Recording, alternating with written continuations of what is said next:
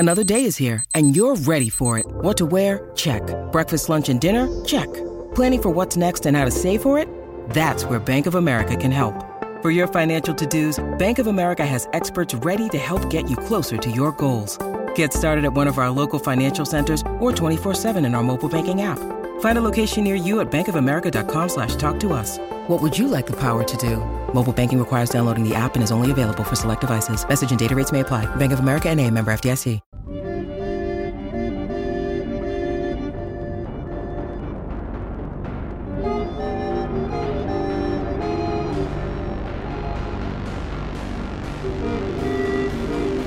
Hello, this is Emily Swallow, the armorer from The Mandalorian, and you are listening to the Canned Air podcast. This is the way.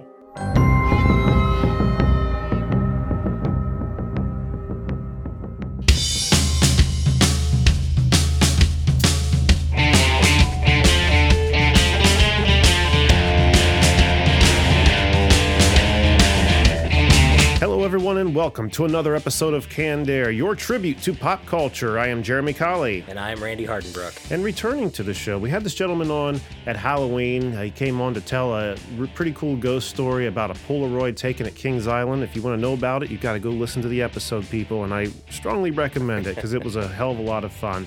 But we welcome back four-time Emmy Award-winning broadcast film critic, producer, editor, cartoonist. This guy is a jack of so many trades. Hell yeah. We welcome back Bryan Erdy. Bryan, thank you so much for being here, man. Thank you so much for having me on. It's great to be back. We've been looking forward to this. Ever since we first talked to you, we thought, man, this is a very cool guy, like-minded kind of guy. And after researching you today, we kind of are in somewhat of the same wheelhouse with stuff we do. So we'll talk about that a little bit later. But before we do, we're going to be commemorating Bob Saget today. Just talking about Bob Saget and what he's meant to us over the years, that kind of stuff. Yeah. Nothing too heavy, but at the same time, it feels like something we definitely need to address. We don't always address when a celebrity passes, but this one really stung. It hit home, yeah. Really hit hard. So I feel like we have to do that. And then again, after that, we're going to turn our attention over to Bryan. But before we do anything, don't forget to find us on Twitter at CannedAirPod and on Instagram at Canned_Air. And if you head over to CannedAirPodcast.com, there's a few different ways you can support the show if you would like. There's a merch tab where you can get t-shirts, mugs, stickers, and also a link to our Patreon where you can get access to the Canned Air Patreon pod, Canned Air Radio Theater, the Comic Vault, Canned Air Classics, amongst many other special projects. All kinds of stuff on there for you to check out. Patreon.com/CannedAirPod or just CannedAirPodcast.com. Hit the Patreon link. Randy, what am I forgetting? So if you're listening to us on whatever podcast player, if you wouldn't mind giving us a like and review, we'd really appreciate it. That goes a long way. It doesn't seem like much, but it really does. That it truly does. And also, if you're listening in and are interested kind of about what we do and maybe want to get a little bit more into it as opposed to Patreon or just kind of listening, become part of the Canned Air street team support kind of a thing. Yeah. Just kind of help us with some grassroots marketing and maybe hang out with us at some cons and stuff like that. Feel free to send us a message. We'd love to hear from you. Absolutely. Absolutely. So let's kick it off with this week's Retro Roundtable. And here we go.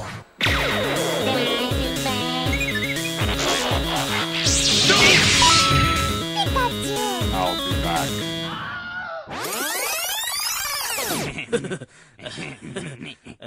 All right, guys, Bob Saget. Again, how heart-wrenching was that to hear? We just recently lost Betty White, which was horrible to hear, too. But, at 99 years old, she had an amazing career. She was an amazing person, but, it didn't come as such a big surprise. Again, 99 years old. But Bob Saget isn't somebody that I had ever... At 65, It he had so much more time left, and It just seemed like such a shock. It's still hard to believe. Not to make light of anybody's passing, but we've heard Betty White has quote unquote died so many times on Facebook with the rumor mill and stuff. I think maybe it wasn't as impactful as somebody that you never would have expected. And I don't know why people have to do that kind of crap even, because I did see some of that stuff myself where people, I don't know what you take from that, what you get out of that. No, just, hey, I started a rumor, look, haha. What about you, Bryan? What did Bob Saget kind of mean to you growing up?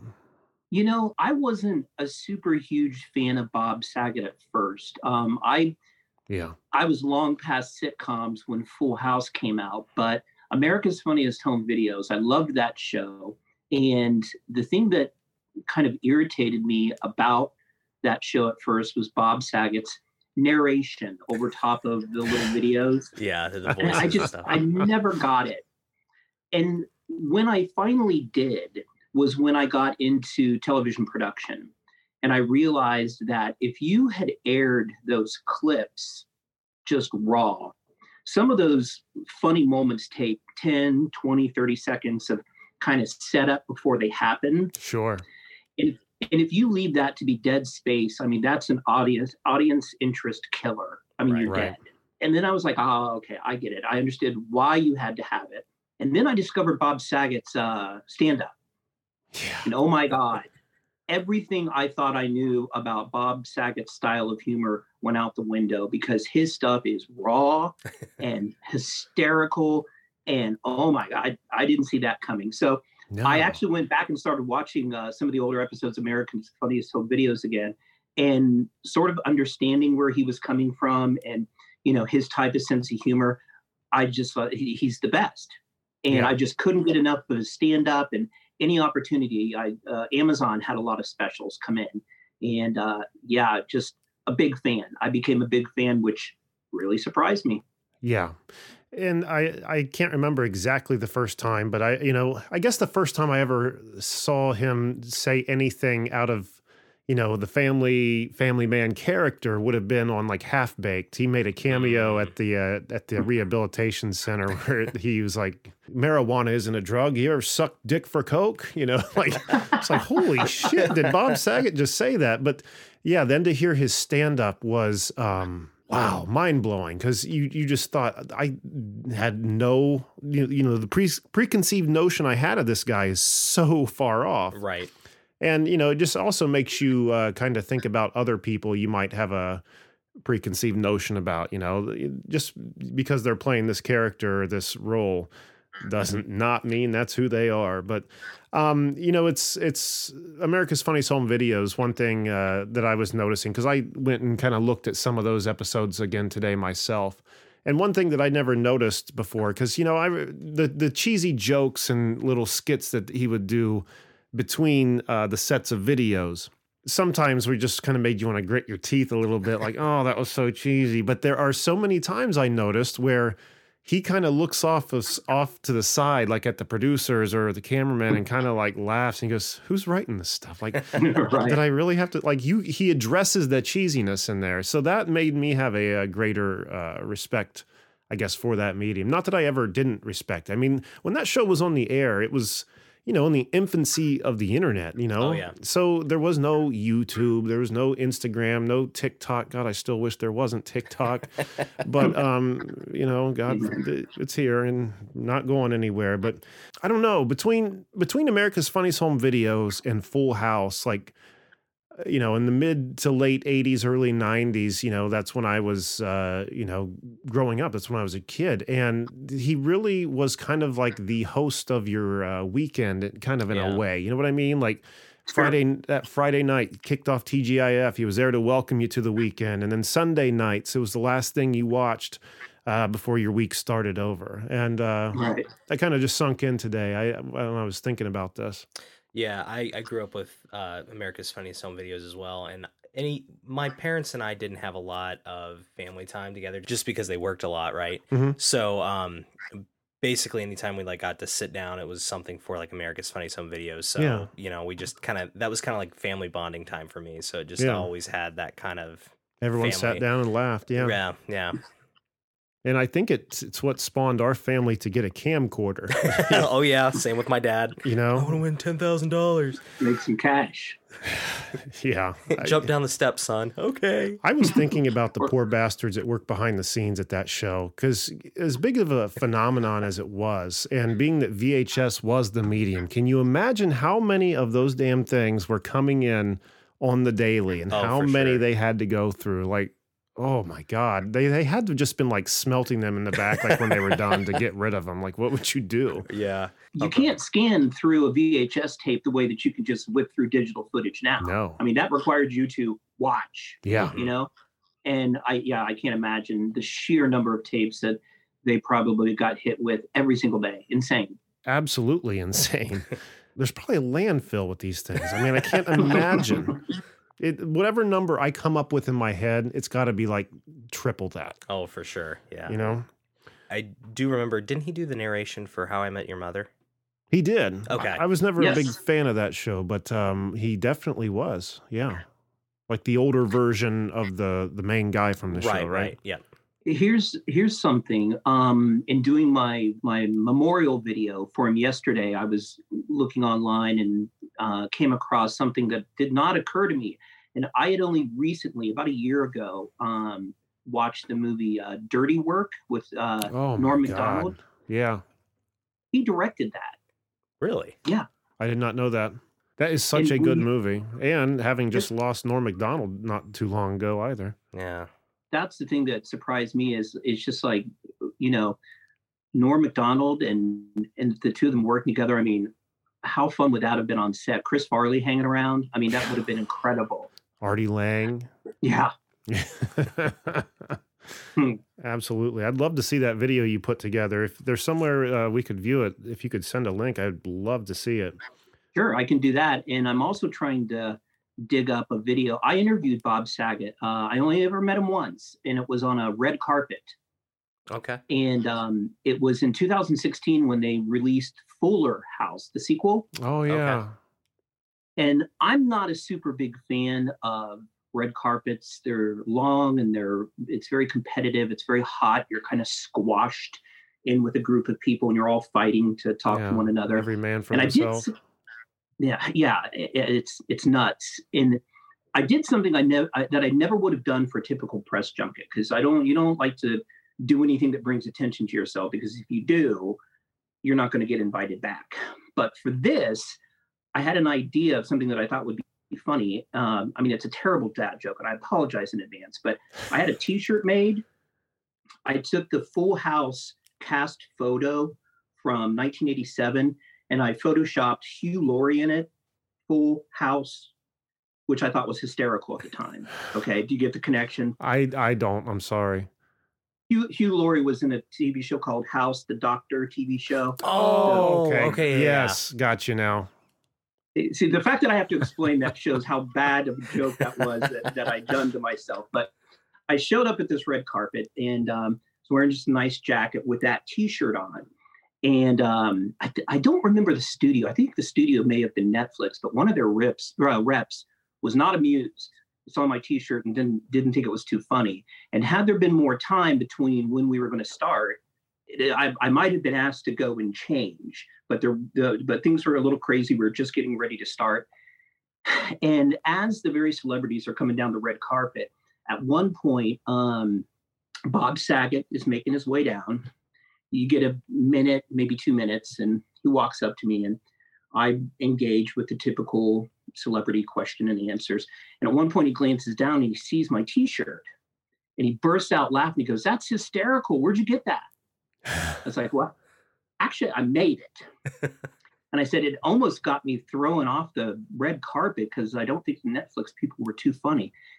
And that was the point at which he was dying, because he's like, "Look, no, that's great. If your homemade bad joke T-shirt can get you thrown off a red carpet, you're doing well." So, that's awesome. I was like, all right, That's I'll a cool take that story. from Bob Saget. So That's that awesome. was a lot of fun. What a cool memory to have. And what fucking prudes, to even consider being upset with you over such a thing. Like, what could have that possibly hurt? Oh, I know publicists. I'll tell you exactly what the problem was. They didn't have a problem that I had a Full House T-shirt on, but they had a problem that I had a different franchise mixed with their IPO. That's what they didn't like. It could have been the funniest thing in the world, but the fact that I had the audacity to merge intellectual properties, that's a no-no. Gotcha. So, I see. All the same. Lighten up, Netflix. Right. Damn. right. One other thing that I've heard several times, not only from him, but from the other rest of the cast from Full House, is just how close they were, during the show and years after. Bob Saget had said in an interview that, they'll occasionally all meet up and get together. Okay. And they'll go out to dinner or something. And he said, the looks that you get from people are just absolutely incredible because, it's kind of like a fourth wall thing. Like, wait a minute, thought they were a fictional family. What are they all doing here having dinner together? But I just awesome. Can't imagine actually having ever seen that. How incredible that would be to witness. Especially when you're not expecting it. Oh, no. How could you ever? That's the exact point. Like, triple take, like, what? You would never expect it. And how close him, Dave Coulier, and John Stamos were. They were really tight friends, but they all were kind of collectively, I guess, had a raunchy sense of humor with each other. And I remember one story Bob Saget telling, I don't know if it was on a podcast or what, but this was years ago. He talked about a time when the three of them were going out and they were in a limousine. It was Bob and Dave. They were going to pick up John. And there was a headshot that either Dave had brought along or it was just in the limousine. Oh my God, this is crazy. And so they pulled up to John's house and Bob got out and went to get John. Okay. While he was gone, Dave cut the mouth out. Oh no. Of the John Stamos headshot. And when they came back to the car, I guess Dave had his pants down and his dick through the hole. Nice. There's nowhere I would have ever expected that. As soon as they said he cut the mouth out, I would have said, okay, he's holding it up to his face saying something else. Never would have I expected him to have his dick through the hole. But, I mean, it's just a window in on just how close they were and the kind of humor they had with each other, Man, I really don't have a whole lot more to say on Bob Saget. What about you guys? Anything else? Did you, in your research today, Bryan, or yesterday, did you uncover anything that's not really known? Yeah, I don't think this is particularly well known, but something that I found kind of fascinating and interesting. When he was in high school, he was originally planning to be a doctor. That was his career goal.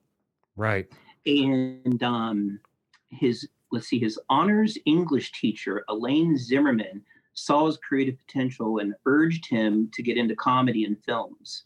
And how cool is it to have a teacher in your life willing to say, doctors be great, but you're a creative person.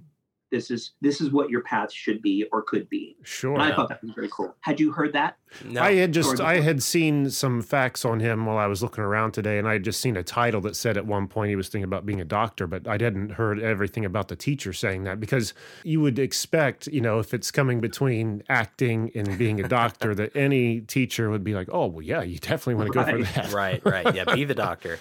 But a teacher that could actually see the potential, that's truly amazing. That is amazing. You saying that made me remember I took some screenshots of some facts today, one of which he started comedy when he was 17 years old.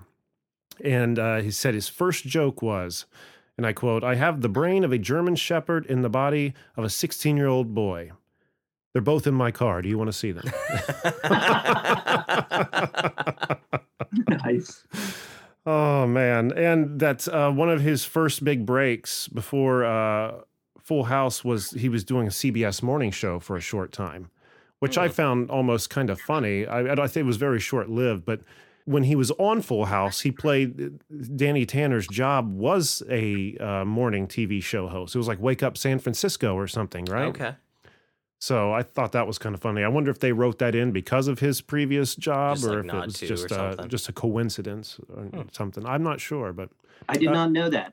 Yeah, I hadn't either. That makes me think of David Letterman and his stint as a weatherman on a local news affiliate. I didn't know that. Yeah, he spent like 6 months as a local TV weatherman. I mean, he's no Jim Gannal, but... Well, I mean, nobody can hold a candle to Jim Gannal. I mean, come on. No. That's how we know Bryan's from Columbus, right? Oh, yeah. I worked with him and Ben Gelber for 10 years. Oh, you worked with them directly? Yeah, 10 years. Man, well, we need to get to talking about that. I've got nothing else to really mention on Bob Saget. I just thought we needed to talk about it. Unless you guys have anything else, we can move on. I think I'm good. Godspeed, Bob Saget. Yeah, and rest in peace. Thoughts with his friends and family. What a horrible thing, and so unexpected. So, yeah, rest in peace, Bob. We're going to go to a quick commercial break, and when we come back, we're going to be talking with Bryan Erdy. So stick around. History is complicated. The story of human progress is long, messy, and riddled with controversies big and small. On Conflicted, we dive headfirst into history's most infamous events and contentious figures. We try and untangle the good from the bad, the fact from the fiction, and the monsters from the misunderstood. Was Genghis Khan a murderous butcher or a civic pioneer? Did the Allied powers go too far in firebombing the German city of Dresden at the twilight of World War II? And how did the Marquis de Sade acquire such a sinister reputation? And was any of it true? These are just a few of the tough questions we wrestle with and investigate on Conflicted. So if you love history or just enjoy a good story, please join me, your host, Zach Cornwell, for a fascinating new topic each and every month. Conflicted, a history podcast, is available on Spotify, Apple, or wherever else you get your podcasts. I hope to see you soon.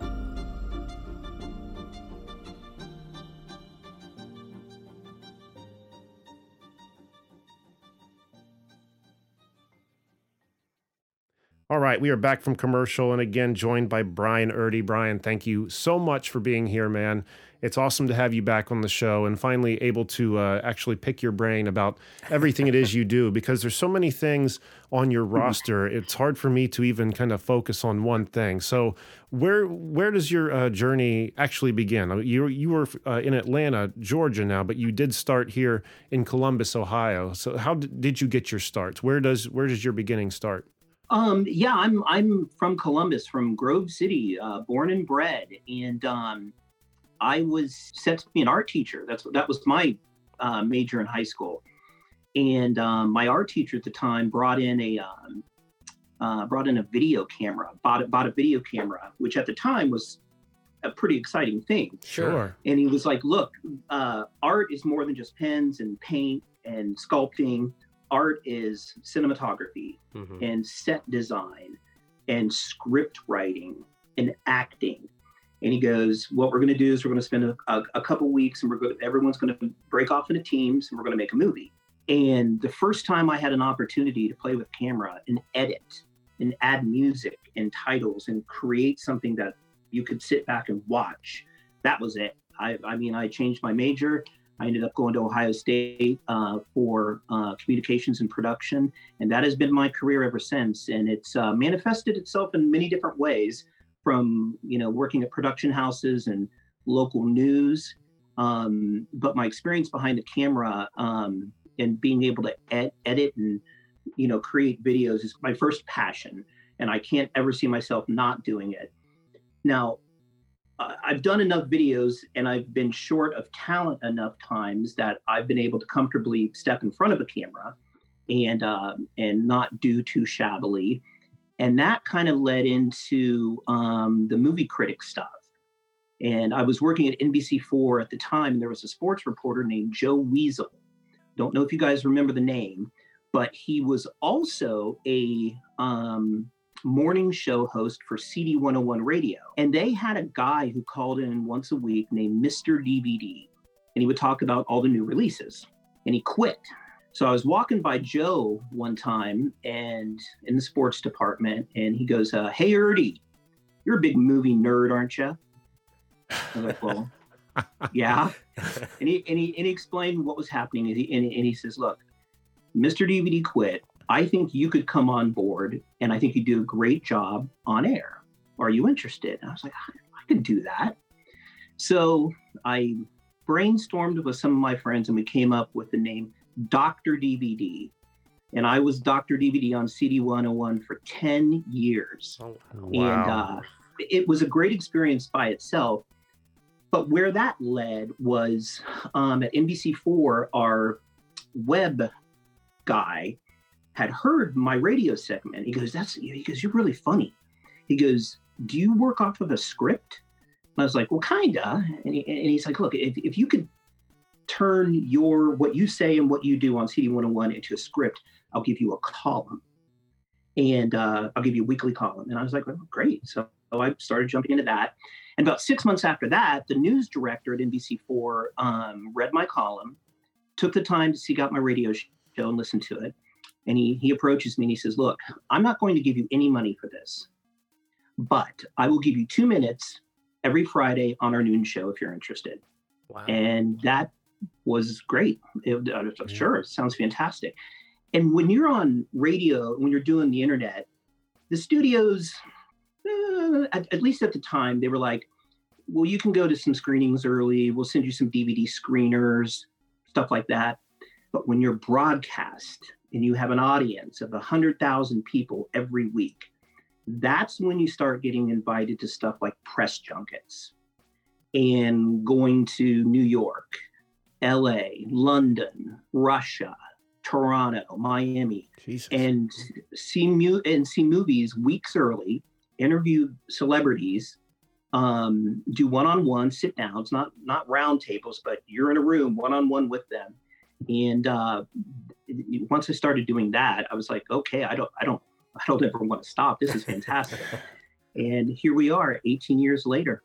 Incredible. And there's been quite a roster of people you have interviewed. I mean, just a few I was seeing, Danny Elfman, William Shatner, Linda Hamilton, Willem Dafoe, Tom Holland. Mm-hmm. The list goes on. Matthew McConaughey. Yeah, Matthew McConaughey.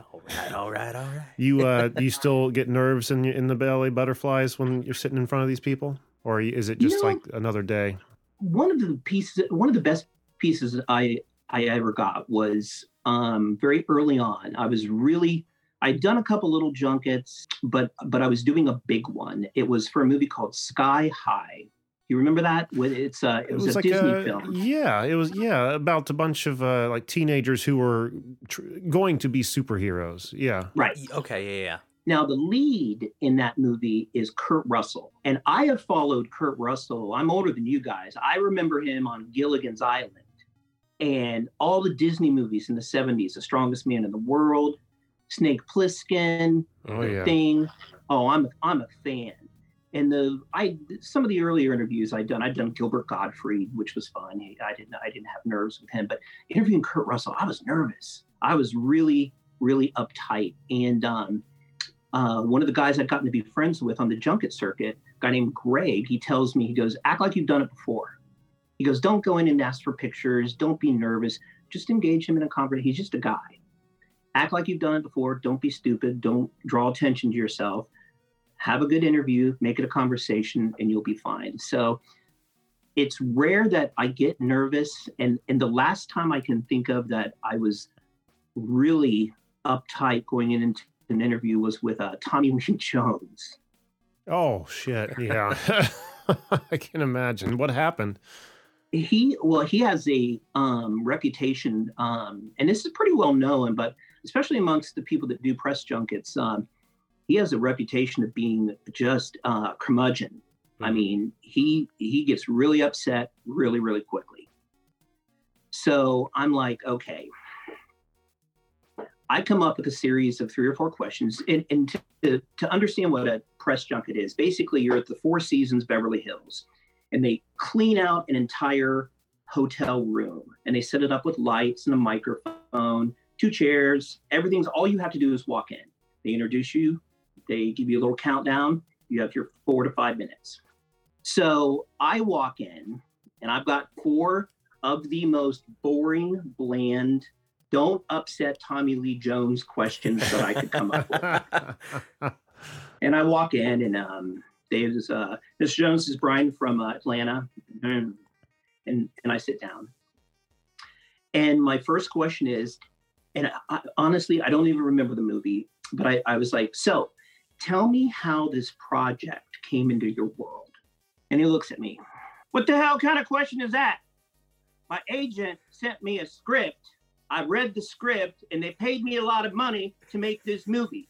Certainly not enough money to sit here with you during amateur hour. Oh and I'm like, God. oh. And where do you go from there? How do Right. you, I mean, where do you go? All I could do is just sort of bow my head and plow forward and hope that I can get stitched together 60 seconds of good copy that I can use in my segment. Otherwise, it's just going to be a bust. But yeah, that wasn't fun at all.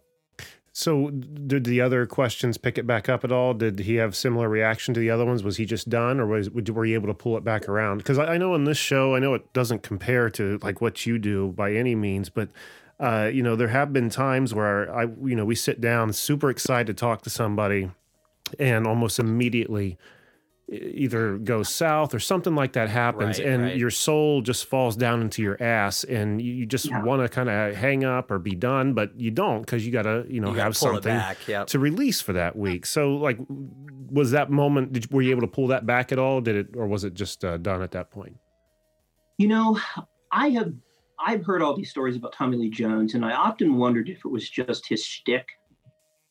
So I laughed and I said, yeah, amateur hour, guilty as charged. So tell me about your character. And I just immediately jumped in there, sort of did a little self-deprecating acknowledgement, like, yeah, I'm a screw up, but I'm a nice screw up. So let's move forward. Yeah. Tell me about your character. And then he got into it. And as is typical with such a short time window, he really got into talking about his character, and we had gone by this point about 6 minutes. And the room producer, who's behind Tommy Lee Jones, is like, wrap up. And I'm like, I'm not the one talking. He's the one talking. Okay, why can't you be behind me and give him the signals? But that's the only thing I could think to do, and it seemed to work okay. Yeah, like you're going to dare cut him off right after that experience. Right. Man, get up and hit me. Wow, I'm picturing was it Agent K now, like that, just hearing that voice, like damn how intimidating that would be. Like with like him or Jack Nicholson, like I would imagine having same kind of a demeanor. Have you ever interviewed somebody and had like an expectation of how they were, but it like totally like blew your mind and they were completely different? Yeah, absolutely. William Shatner was kind of a disaster because he was, I don't know how much you love William Shatner, but he is he's either very thoughtful and inquisitive, or that's the image that he likes to put out there. So I was very curious in talking with him to see how much of that is shtick versus who he actually is. Okay. And I got introduced to him, and he says, where are you from and what do you do? And I said, I am from Columbus, Ohio. I live in Georgia, but I'm a video editor and a film critic. He goes, film critic? He says, tell me why you think you have the right to criticize a piece of work that maybe thousands of people have worked on and passionately put all of their sweat and love and effort into creating this product, and you can dismiss it with a hand wave. And I'm like, okay, that's not what we're supposed to be talking about, but because it's my job, how do you answer that? And I did my best to kind of give him my thought and my thought process, which is, and here's what I said to him. I was like, look, if pre-pandemic, if you go to a movie and you go to an IMAX movie and it's 3D and you have to park and you have 3 kids, that could cost you $150. Sure. So I'm not trying to criticize, the effort and everything that went into your film. I'm just here to say, maybe not spend $150 on it because it's sort of meh, and rent it for $3 with a $2 2-liter and some microwave popcorn. That's the approach I'm taking. And he softened up a little bit and backed off a little bit from that. But that was kind of disappointing because I was expecting, Shatner. Right. And I got like evil Kirk. We had one of our first interviews years back before she passed away was Yvonne Craig, who was she was Marta the slave dancer on Star Trek. That's how she got to work with him, and she had talked about how he was just kind of unbearable to work with at the time. Just his ego kind of preceded his kindness, you know what I mean? But one thing that I had just recently heard about him was, he just not too long ago, within the past month or two, was actually taken into space, or at least into the outer orbit, and then came down. And I was watching coverage of that on YouTube. And right when, I don't remember how they came back in. I don't know, if they were in a capsule that landed, or maybe it was one of those rockets that lands itself. I can't remember. But as the thing is coming down, a tweet comes through on his Twitter account saying, "Oh, what a miraculous thing this was," and just overzealous response to what he had just experienced. But he couldn't have possibly typed that tweet up there. It wasn't possible, especially when it came through. So it was obviously preconceived, made before it had ever even happened, and scheduled to post. And I just thought, well, that's kind of a letdown, Right. Obviously not genuine, but I had heard many similar things like that about the man before, but I don't know him. It's just, I just can't imagine the audacity to come down on somebody the way he did on you without even knowing them. Like, just saying I'm a film critic and then jumping your ass for that. Like, it's my job, Dick. and quickly. I mean, it was the polar opposite to answering your original question, to meeting, I've ended up interviewing Kurt Russell like 4 times now. And you want to talk about somebody who I thought was going to be sort of intimidating, but couldn't have been nicer, and is smart enough to, by the 3rd time that I interviewed him, he knew my name. Wow. I walked in and they say, he goes, "Bryan from Ohio. How are the Buckeyes?" Wow. Just, he's the best. Couldn't be nicer. That's so refreshing. Yeah. So Yeah. refreshing to hear. Because again, you never know. You never know what you're going to get, I'm sure. And one of the things I had written down is just what's one of the worst experiences you've had, but I think you've already answered that between Tommy Lee Jones and William Shatner, or are there any experiences that precede those? Sometimes you come across celebrities that actors that are just, they're either tired or they're bored. They're getting asked the same question over and over and over and again. And again, the reason you do that is because if you ask stupid questions, interviews go off the rails, and so they get the same questions because people are using that the same way. Stockard Channing wasn't buying what I was selling when I was interviewing her. She was just really irritated. In my 5-minute interview window, I'd finished up with all 6 of my prepared questions in about 2 minutes because I was getting yes and no answers. And the most awkward interview that I was really uncomfortable was with Heath Ledger. Oh, holy shit. How This so? was- Why was it awkward? It was about a year before Dark Knight. In fact, they were filming Dark Knight, Okay. but they let Heath take a break because he was promoting a film that he'd already finished called Casanova. I was really excited about interviewing Heath because, all the controversy about him being cast as the Joker and how divisive that was. And I was really curious to see what he was like. I mean, this guy's going to be the new Joker. How cool is that? I couldn't wait to talk to him. So I'm, I think we were in New York for this, and I just couldn't wait to get in there. And I'm on deck, and I call my name, and I go in. They say, "Heath, this is Bryan Erdy." I sit down, and he doesn't get up to shake my hand, which is unusual. But sometimes actors, especially if they're like germaphobes, it happens. So I didn't think twice about it. But they're like, "Okay, we have speed, go."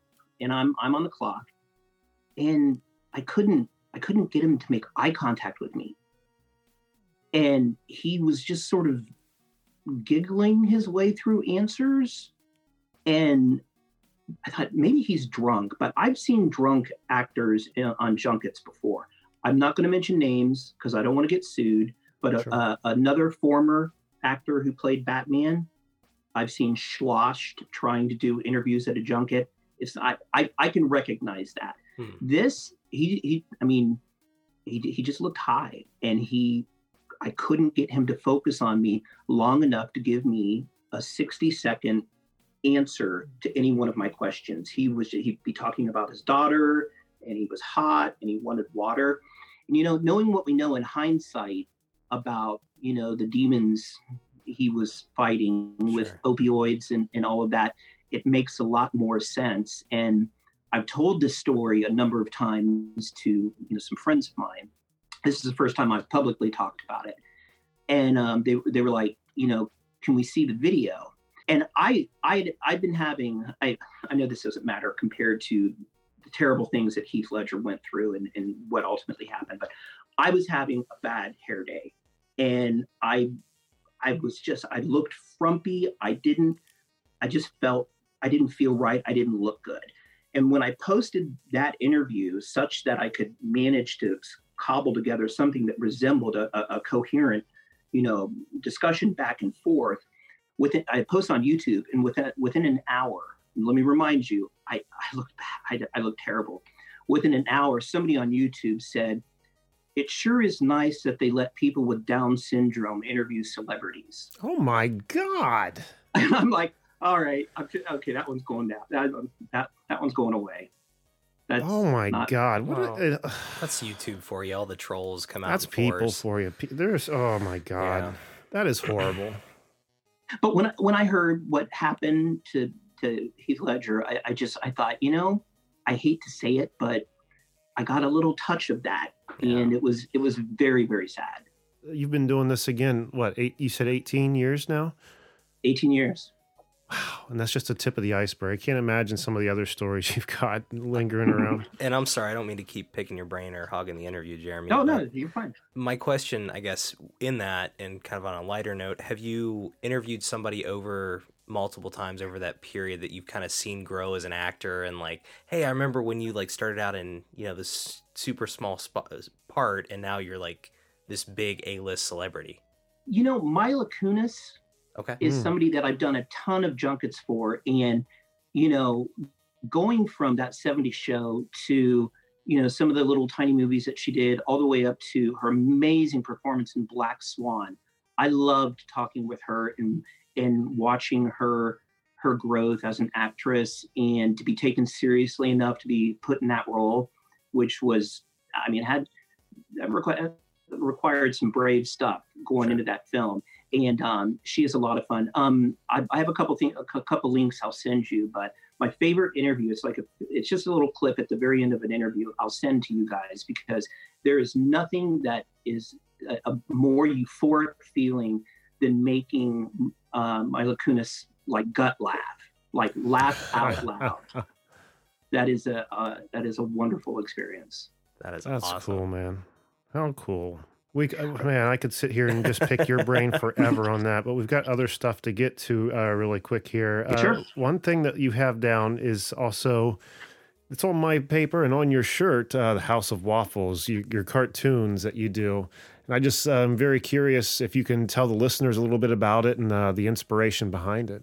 When the pandemic hit, as I mentioned before, I was an art major in high school, so I know how to draw. But getting into video production, I kind of drifted away from it. And when the pandemic hit, I got my iPad Pro and got an iPad or Apple Pencil, and I picked up drawing again. And I was like, okay, I'm going to draw something. And I started thinking about it, and it's like, okay, well, what do I want to see that doesn't exist? And I was hit with the idea of, what if the movie Jaws appeared as a Sunday comic strip in the Columbus Dispatch? What would that look like? Okay. So I drew a little 6-panel Jaws, and a lot of them are kind of dad jokes. I mean, you have to know the movies to be able to get the jokes. And I started posting them on the Jaws Facebook group, and the people on that board went nuts and kept encouraging me to do more. So I did a dozen or so, and then I moved on and I started doing other franchises. I started doing, okay, well, what does the movie Day of the Dead look like as a Sunday morning newspaper cartoon? And I moved on to The Thing, Dune, some Star Trek stuff, and I had a rep see some of my stuff and say, look, your stuff is funny, but you're doing other people's work. You need to start doing some of your own original stuff, because if I would love to be able to pitch your stuff to be picked up, possibly syndicated, but you're not going to do it by making cartoons about Jaws, right, or Scooby-Doo. Right. And I'm like, oh, okay. So I backed off and I started coming up with original, like 1 panels, 3 panels, 6 panels. Some of it's can lean towards some political jokes. Sometimes it's just, I love taking products and mashing them together in a way that is unnatural and funny. One of my comic strips is, you're familiar with the household cleaner, Spick and Span? Oh, yeah. I thought, well, why not Spick and Spam? Mop those floors with that greasy, fresh smell. And like this cartoon here on my shirt is, I don't even know Little Orphan Annie's dog's name, but the dog is standing over a passed out Little Orphan Annie. And it's just a riff on the Michael Jackson song, Smooth Criminal. Annie, are you okay? Are you okay? Are you okay, Annie? I saw a few online that had me cracking up today. One of them, it was just simply titled "The Jefferson Memorial," and it was George Jefferson's head on like a pillar. It was all that had me cracking up, and also the Taylor Swiffer pads. It said very absorbent, very needy. I lost it, man. Those are brilliant. Those are absolutely brilliant. I would love to see more of them. Where can I and the listeners check out a full catalog of these? Are they on Facebook or? Yes. For now, some things are in motion, and but for now, you can check out, if you want to see movie stuff that I've done, interviews and stuff like that. My franchise is called Movie Planet. It's got a Facebook page of its own, Movie Planet. And I also have the Bryan's House of Waffles Facebook page with probably a good 60 comics posted so far. And I've been encouraged to kind of get a backlog of these things. So I haven't posted many recently. That's because I'm trying to get as many done as possible for a pitch. So we'll see. It's exciting. Awesome. Very exciting. Yeah. It's good content, and it's right in our wheelhouse. Love those comics, especially the ones that make us laugh. You know what I mean? Yeah. Man, this has been so freaking fun to talk with you, Bryan. I'm so glad we got you back on, and we're definitely going to have to do it again in the future. Yeah. Is there anything else before we go that you want to mention that we didn't touch on? I don't think so. The Movie Planet and the House of Waffles, I appreciate you giving them the nods for that. And I'll leave you with one last comment about the Taylor Swiffer cartoon. Yeah. I know that I have achieved success when my 23-year-old daughter will see the cartoon when I post it, and she'll be like, "Oh my God, Dad." That kind of reaction, that horrified, I cannot believe you did that. That is when I'm like, okay. That's the pinnacle right there, huh? You did something right. That's success. Thank you so much. This has been a blast. No, man, thank you. This has been fantastic, and we're going to have to do it again in the future. Absolutely. Have you on just to hang out with us sometime, because we really enjoy your company, man. It's been so much fun, so thank you. Oh, really quick, just recapping something from the last time you're on. I know you said you occasionally check online to see if you can find that Polaroid that you mentioned in the Halloween episode. Any luck? Any success? No. And I mean, different browsers, I went deep and couldn't find anything. And I'm not giving up, because that's that was too profound of a moment for me as a kid, that someday that's going to pop up, and hopefully somebody's going to find it in a book and be like, what is this? And hopefully they'll post it online. I've got to look up what episode that was of ours really quick. It wasn't that long ago. It was just, again... it was the Halloween episode. That's episode 4/14, the 2021 Halloween special. So check that out.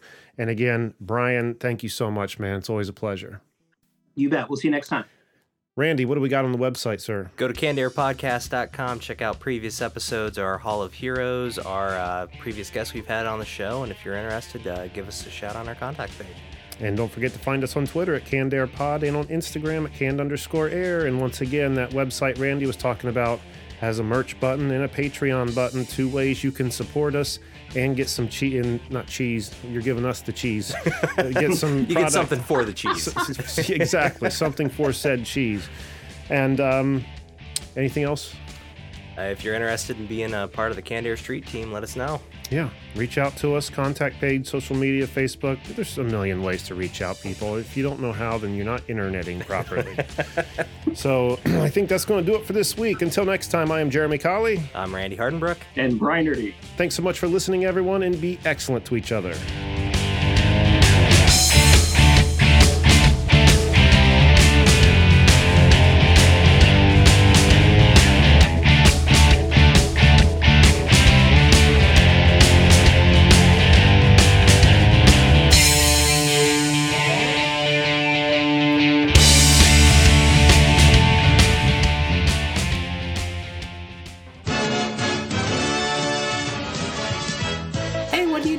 I thought you were grounded.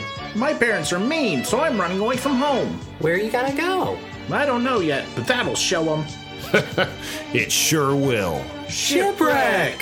Parents just don't understand, and it gets lonely on the road, so be sure to listen to the Canned Air podcast. And now we know. And knowing is half the battle. G.I. Joe! This has been a Canned Air production.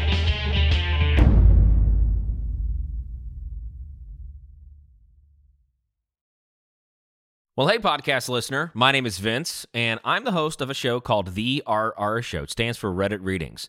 We're going to sit down twice a week, and I'm going to bring you the most entertaining stories from all of the best subreddits that exist online. Things like malicious compliance, petty revenge, hey, lady, I don't work here. Oh, there's so much more. Lots of great stories and things you won't believe. Like the one time this dude was caught in a bathroom with his friend, and he was slapping them because that was the only way that he could actually legitimately help them. A mall cop comes in with a taser. Oh, yeah, the rest is history. It's going to be fun. There's, I don't know, I got like 20 seconds left, so I don't got much more time to tell you another story. But just join me on The RR Show. It's from Evergreen Podcast, produced in partnership with Wessler Media. So The RR Show, wherever you get podcasts, subscribe today. And it's like an adult story time. Let's hang out together. The RR Show. Subscribe today wherever you get your podcasts.